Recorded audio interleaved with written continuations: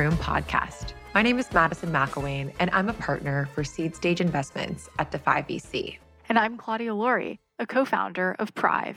We're a founder and funder who are in the room where it happens. If you're a first-time founder or an emerging venture capitalist, we're glad you found us.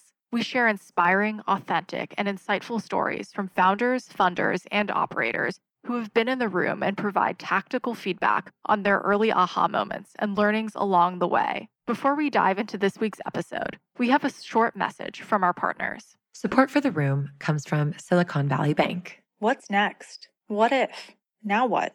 Silicon Valley Bank understands these questions can keep founders up at night, like Claudia. For over 35 years, Silicon Valley Bank has helped high-growth companies through scalable financial solutions, plus insights and expertise that many other banks just can't, which could be why 50% of US-based venture-backed tech and life science companies bank with SVB.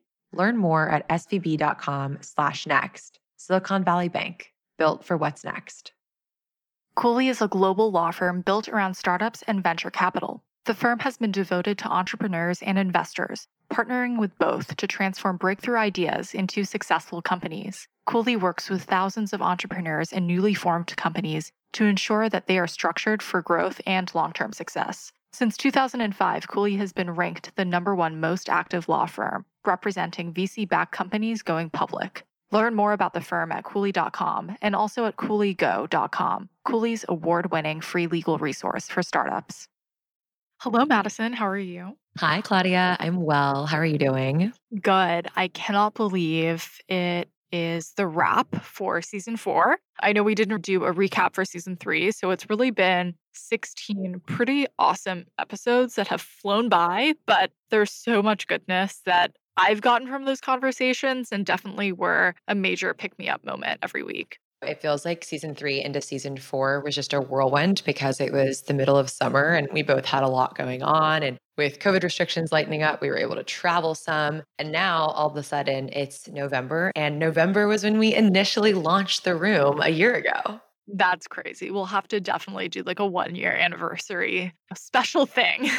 It's crazy to think about how far we've come since begging our initial guests to come on and how generous they were with their initial time. They had no idea who we were, what we stood for, and just see the progression from our earliest guests, Matt and Swati, who were so incredible and told their amazing story, through to our guests from the last 2 seasons like Sierra or Michelle Zatlin of Cloudflare and so many others. It's very cool to see.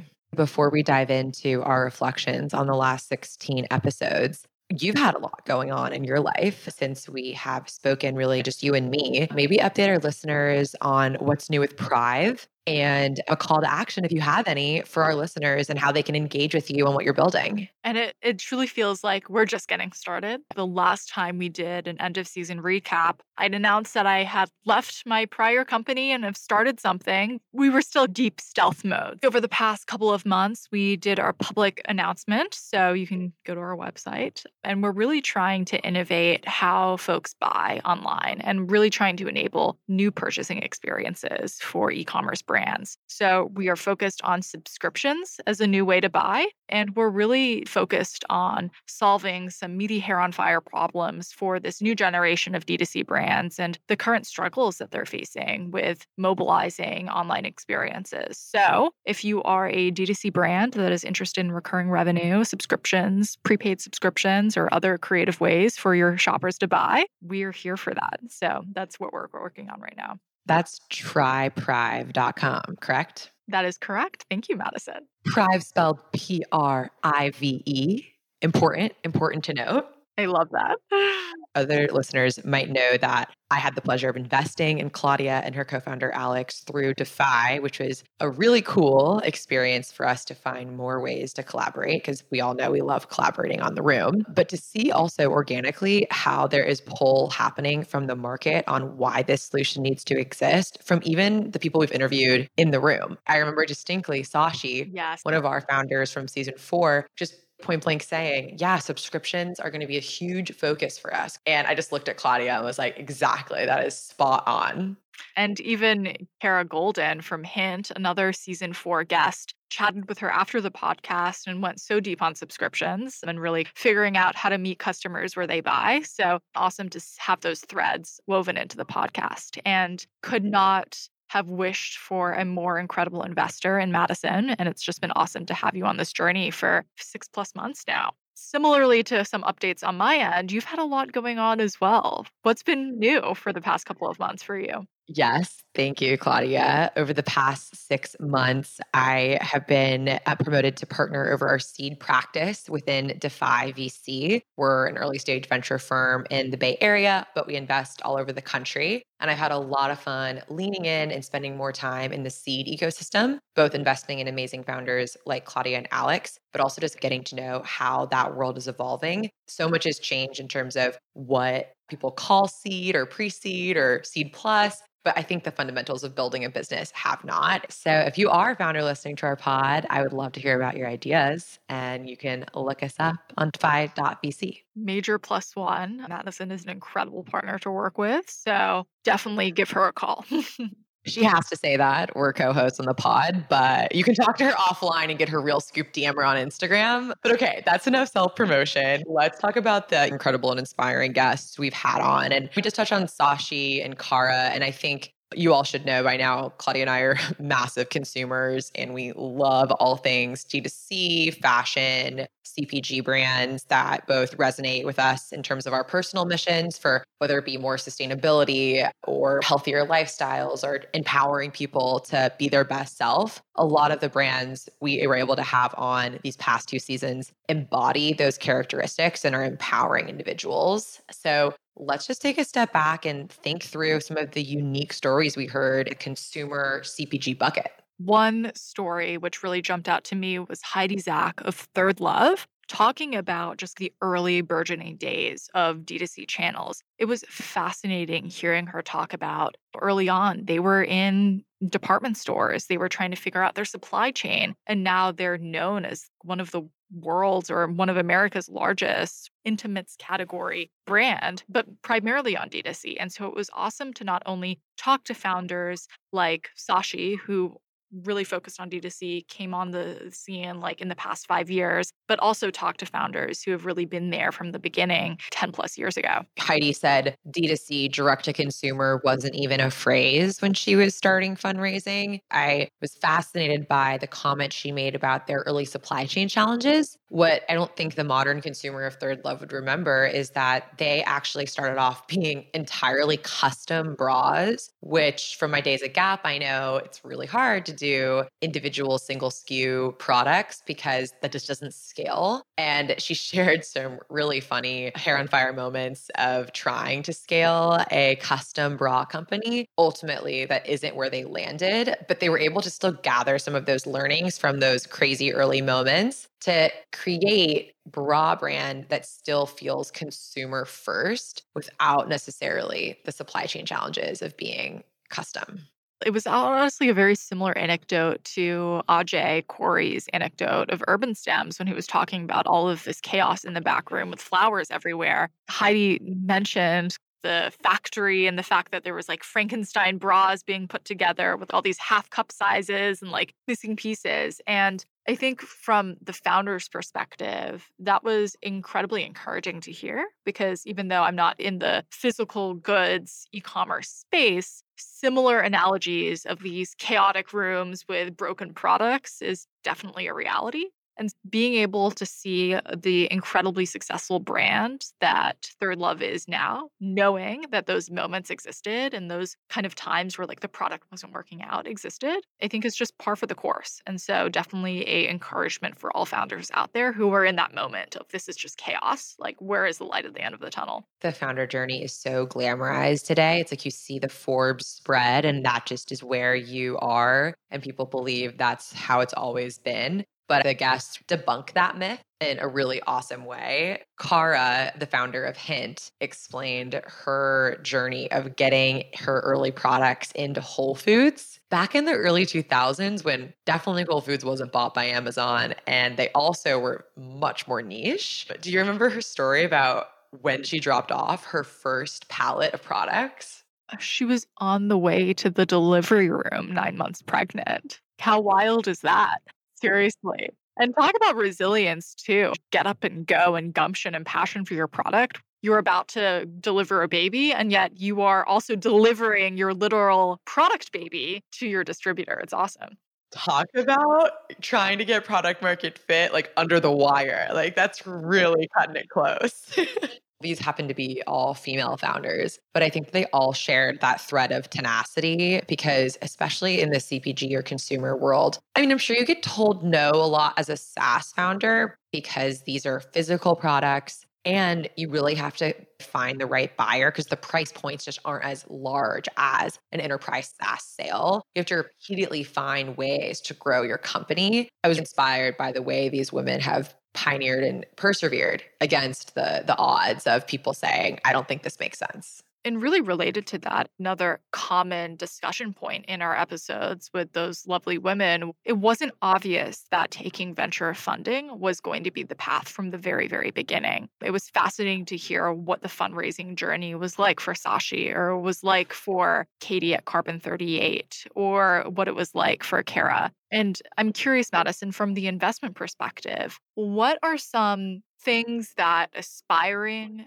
consumer founders or like CPG physical good founders should keep in mind as they're pitching for an investment? That's a great question. First off, I would make sure you're pitching the right investors. A lot of firms today are decently clear on their websites or with a back channel, you might be able to find what their core strategy is at the time. And I am hearing a lot on the ground that companies are or firms are switching to being either pure play enterprise or severely diminishing the amount of capital they're deploying into a consumer company. And I wouldn't want founders to waste their time. So that'd be my biggest tip is making sure you're talking to the right people. That's incredibly helpful. Even in my fundraising journey, it was so interesting. You would talk to a fund and they were like, how does AI play into this? And it's because like they only invest in AI, or other funds are like really pro at enterprise SaaS, and that's what they care about. So it's often not obvious that you really need to tailor your pitch to your audience, but also understand if you should be pitching to that audience. Another theme that really came up was related to early fundraising was the non-traditional backgrounds that a lot of our founders had.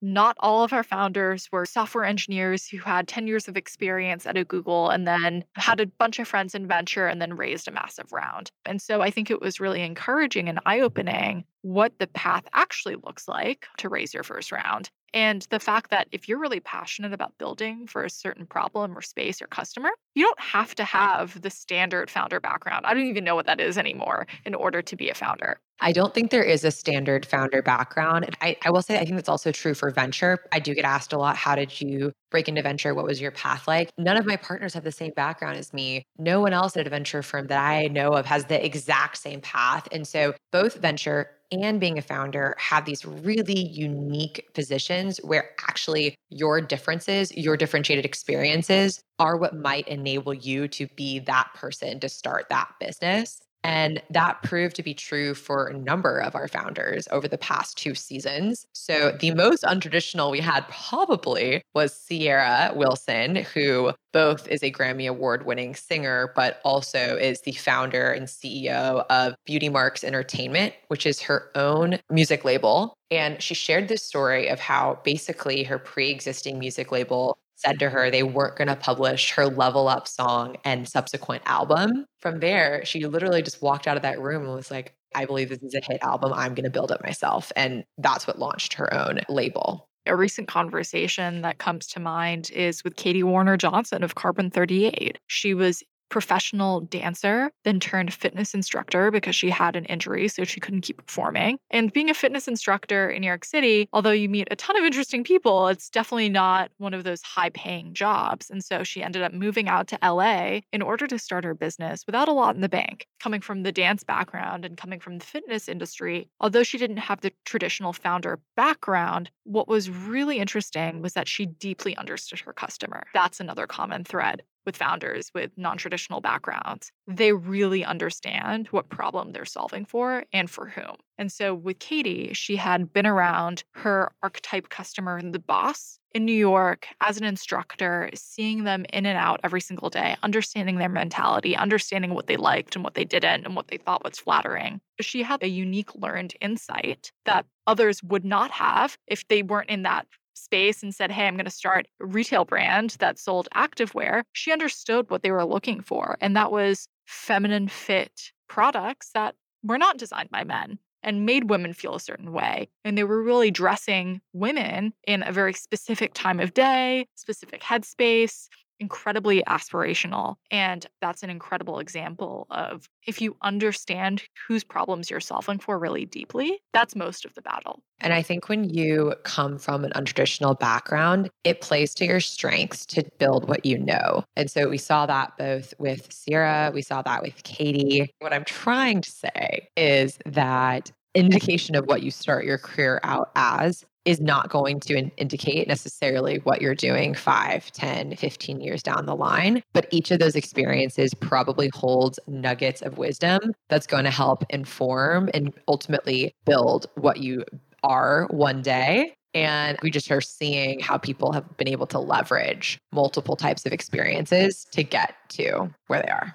I was reflecting the other day of what did I wish that I did differently when I was in college or a little bit younger, or earlier in my career. And really, careers are not a straight line and they shouldn't be. I reflect on experiences that I thought were a waste of time or just me figuring out what I didn't like. But in fact, they were actually experiences that really gave me a unique perspective on what I'm building right now. And I don't think I would be able to be doing what I did now without those experiences. So a plug that everything that you do will shape you moving forward. And even if something that you did doesn't make sense or doesn't immediately show how it's going to connect in your career tomorrow, it could very well shape your own founding journey in later years. Completely agree. Very well said. As you were talking, what came up for me was this idea of access, because we are fortunate to be able to look in the world and say, wow, there's so much opportunity. I'm going to try to be the best version of myself. And we both feel empowered to go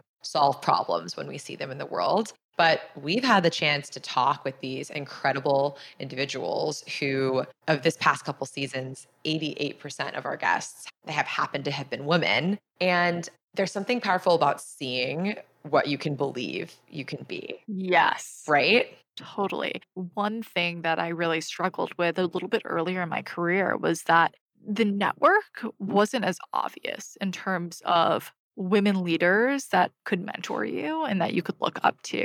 A lot of these high-powered people in business were men. And if you could think of a high-powered leader who was a woman, it would often be really hard to get to her. And in part, that's because if you have a household female leader, she's probably stretched incredibly thin because there's so many other people that want mentorship from her. Something that I really struggled with was seeing other women who were founders that I could identify with and then be able to get in touch with them and actually talk to them and understand their story and get advice from them. The thing that has just been so incredible about the conversations that we've had is that there have been so many women who are leaders, who are entrepreneurs, who are investors that I could see myself becoming or identify with. And I didn't know about them before this conversation. And I really hope that these conversations are helping others see people that they relate to and see that they can do it themselves. But even for myself, I'm always inspired after these conversations. Ditto. And you do have to know where to look. This idea of being what you can see came up when I was at Princeton last week speaking at this incredible businesswoman and professor, Anita Sand's class. Underneath that, we talk a lot about mentorship and we talk a lot about kind of uplifting other individuals who might not necessarily always see themselves in the room at a high level. And then, of course, on this podcast. But Anita kind of introduced this second type of framework that isn't mentorship. She called it sponsorship. And I really liked that idea because it's not enough to just mentor. You do ultimately need to help individuals get in the room. And the idea that there is going to be someone who is looking out for you, advocating for you, opening doors is a different role in someone's young career than a mentor because they can hold two different purposes. Sometimes they're the same person, but sometimes they're not. And I can look back and see a lot of really incredible individuals who have sponsored me. I wouldn't have called it that at the time, but now that I look back, I can see the threads. I'm curious, Claudia, have you had people that you would have considered a sponsor? One woman very early in my career, Arundhati Singh, who's the senior director of product at Uber. She was one of my managers very early on. And whenever someone asks, like, who is a mentor that has like really impacted your career, I often just say, Arundhati. But you're right. She was more than just a mentor. She was absolutely a sponsor because she tactically gave me more scope than I probably should have. She made sure that I was in the meetings where decisions were being made. So I could not only see what that looked like, but also contribute. She let me do presentations and pitch new ideas that really someone a few months into their career should not be doing so in front of a bunch of executives of an almost public company. And I think that's very much an example of that. And now she's also one of our angel investors. And so I think, Madison, you're completely right. Mentorship is incredibly important, but sponsorship is doubly so in many ways. Each of these people shared a woman in their life that has had a profound impact on them. They all had different moments of where those impacts happened, either at the beginning of their career, in their day to day life, maybe someone from childhood. And I think it's just important to note that a sponsor doesn't have to be one moment in time. It doesn't actually have to break you into your ideal career job, but it can just be someone that is a light in your life and can empower you to be the best version of yourself, whoever that may be. Madison, you touched on the topic of access. And I think access is incredibly important from the founder perspective, but also from the perspective of venture. And I know in our previous season recap, I shared a little bit more about my perspective as someone who's come to America as an immigrant. Would love to just recap on our episode with Maria Salamanca from Unshackled Ventures and just her story as an immigrant and also as an investor. That story blew my mind. First of all, Maria is just a lovely human. And it was really fun to have a conversation with her. Second of all, she moved to America, I want to say around the age of 10, plus or minus, with her family from Colombia. I don't want to misspeak, but I'm pretty sure she was able to claim refugee status at the time, given what was going on in her home country, and was raised in Florida from there. Ultimately, she found herself at Berkeley and through a series of fortunate events, helped to be one of the early junior investor team members at Unshackled, which is entire mission is surrounding backing first generation immigrant founders and helping them at the earliest stages of growth. So I believe they're primarily a pre-seed fund. And she just unlocked for me things that I would not have known as someone who has the privilege of being born in America and not having to question or ever think about my ability to work in this country. And I was taken aback by the amount of capital it takes to get the proper work visas in the US. And the unique offer Unshackled is to founders, which is that they have in-house counsel that handles some of those really expensive processes of being able to work in America. The whole visa situation is such a big issue for founders. And so also there's new visas for founders under the current administration. So hopefully it'll be easier for immigrants to really go after their passions. And then we also chatted to Sydney Sykes of Black VC, also an incredibly tactically helpful episode, but also was so cool to hear her perspective and how she's empowering underrepresented folks in venture as well as founders. What was really interesting was her perspective about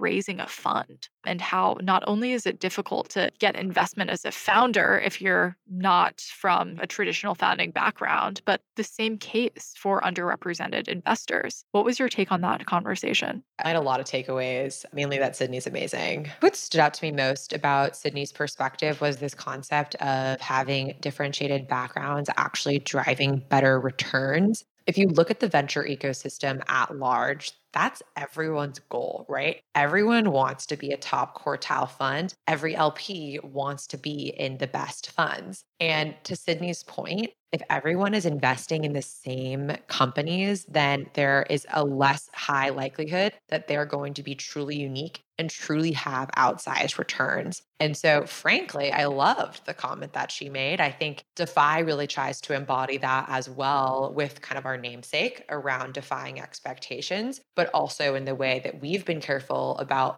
building an incredible diverse team who has these really unique backgrounds that are not overlapping networks that hopefully create a wider net for the founders that can get access to us. Because ultimately, it does come back to access. And as we create better structures for better access across the LPs, across the VCs, and entrepreneurs, I actually think we're going to be seeing better returns than historically. So I'm really excited about what's to come with more people and friends like Sydney in the ecosystem who are starting nonprofits like Black VC that are actually doing the hard work of creating inclusivity across the ecosystem.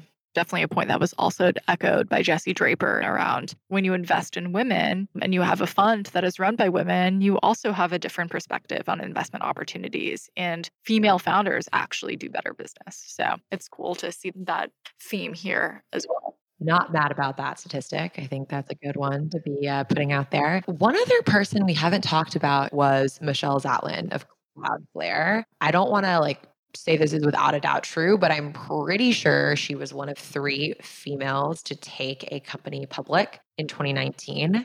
There was probably almost 200 plus companies that went public in that year, which is just embarrassing, honestly, that's where we are today. And so more power to Michelle for being able to go up against a lot of stereotypes in that way. And then even more so in the fact that her company is in infrastructure. She has a non-traditional background for a cybersecurity founder as well. She met her co-founders at Harvard Business School. She did not have any sort of industry expertise in cybersecurity, and yet has been able to build a multi-billion-dollar business. It was definitely inspiring to hear her perspective from her early days at business school, where maybe a lot of you listeners are starting to meet your potential co-founders, all the way to 2019, taking a company public, and it's doing incredibly well. We are a customer of Cloudflare. And I think most startups are. So most software startups are. So it was cool to be able to get her perspective. One thing I'll just call out is that Cloudflare has had quite a year.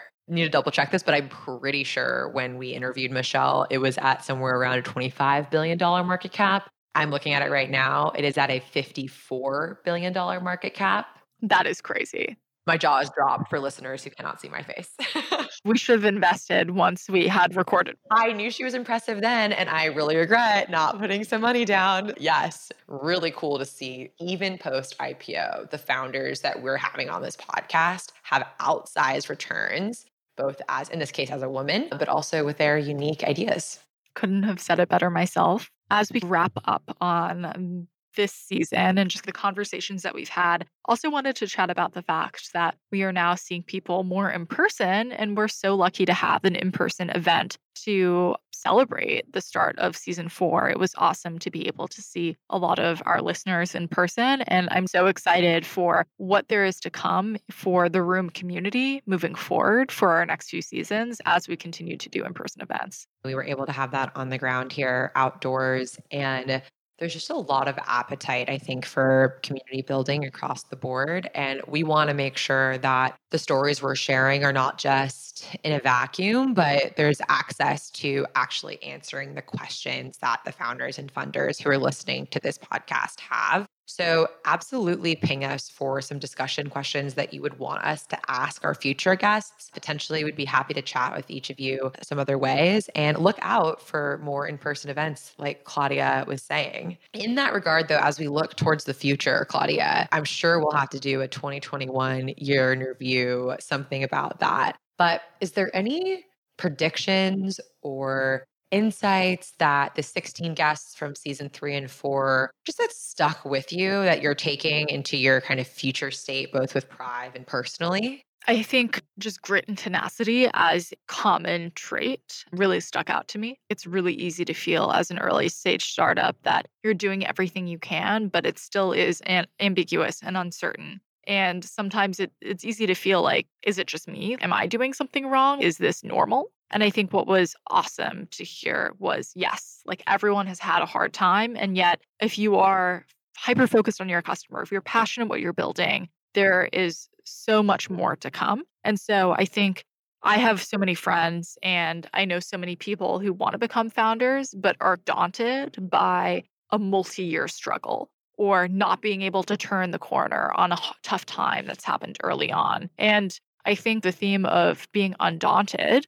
which was the name of Kara Goldin, one of our guests' book, was very much echoed by most of our guests. The book is definitely worth a read. And I love that. I think undaunted and having that mindset is super important, especially as a founder. I think that one of the themes that stuck out to me was not letting the haters get you down. And particularly, Katie Warner Johnson had a quote around not being a victim of your own circumstance. It's a slippery slope to look at the numbers in the ecosystem around venture investors, women in the room, underrepresented founders, and get a little depressed and think maybe it's not for me. But rather than being a victim and kind of saying, woe is me, you can turn that around and just keep doing you and not let it actually harm your ability to be the best version of yourself. And I don't mean to be too preachy, but I just needed to hear that when she said it. I just want to reinforce that you can build the version of the story you want to tell and become that person and not be a victim of the macro climate or situations or what have you, whether you're a founder, whether you're a funder, whether you're trying to break into the room. And so that's the energy and the inspiration that I'm definitely taking into our next season. And then honestly taking into the next couple quarters, please. This has been such an amazing 2 seasons, and I'm so excited for the conversations we're having in season 5. Definitely stay tuned for the next season launch, and don't be a stranger. Like Madison and I would love to hear from you. DM us, email us, reach out to us on social. We're around. Absolutely. Absolutely. Catch us at Stone Mill Matcha on a Sunday, anytime. We'll buy you a matcha, honestly. Come meet us there. Madison, thank you for being the ever lovely, ever awesome rockstar co-host that you are. Love you, Claudes. This was so fun. Glad we got to take a chance from our busy lives to sit back and reflect. And yeah, everyone look out for exciting new things happening in the room. We're going to be doing a mini series in between seasons, highlighting some younger Gen Z founders. Typically, we interview founders who are post Series A in their founding journey. And so this will be an exciting opportunity to interview individuals who are a little bit early, but have very compelling and incredibly inspiring stories to share. So look out for that mini series and much more coming to you soon. See you later. See you later.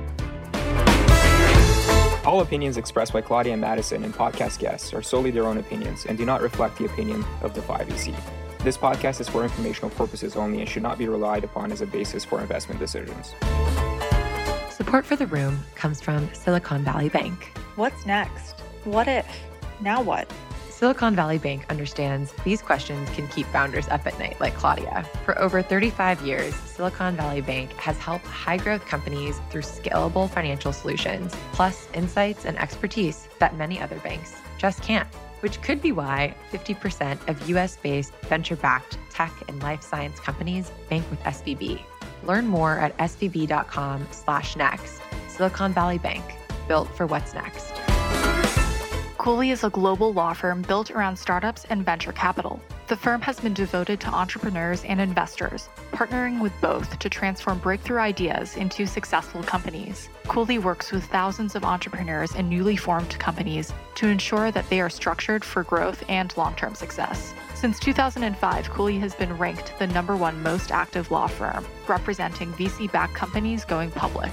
Learn more about the firm at Cooley.com and also at CooleyGo.com, Cooley's award-winning free legal resource for startups.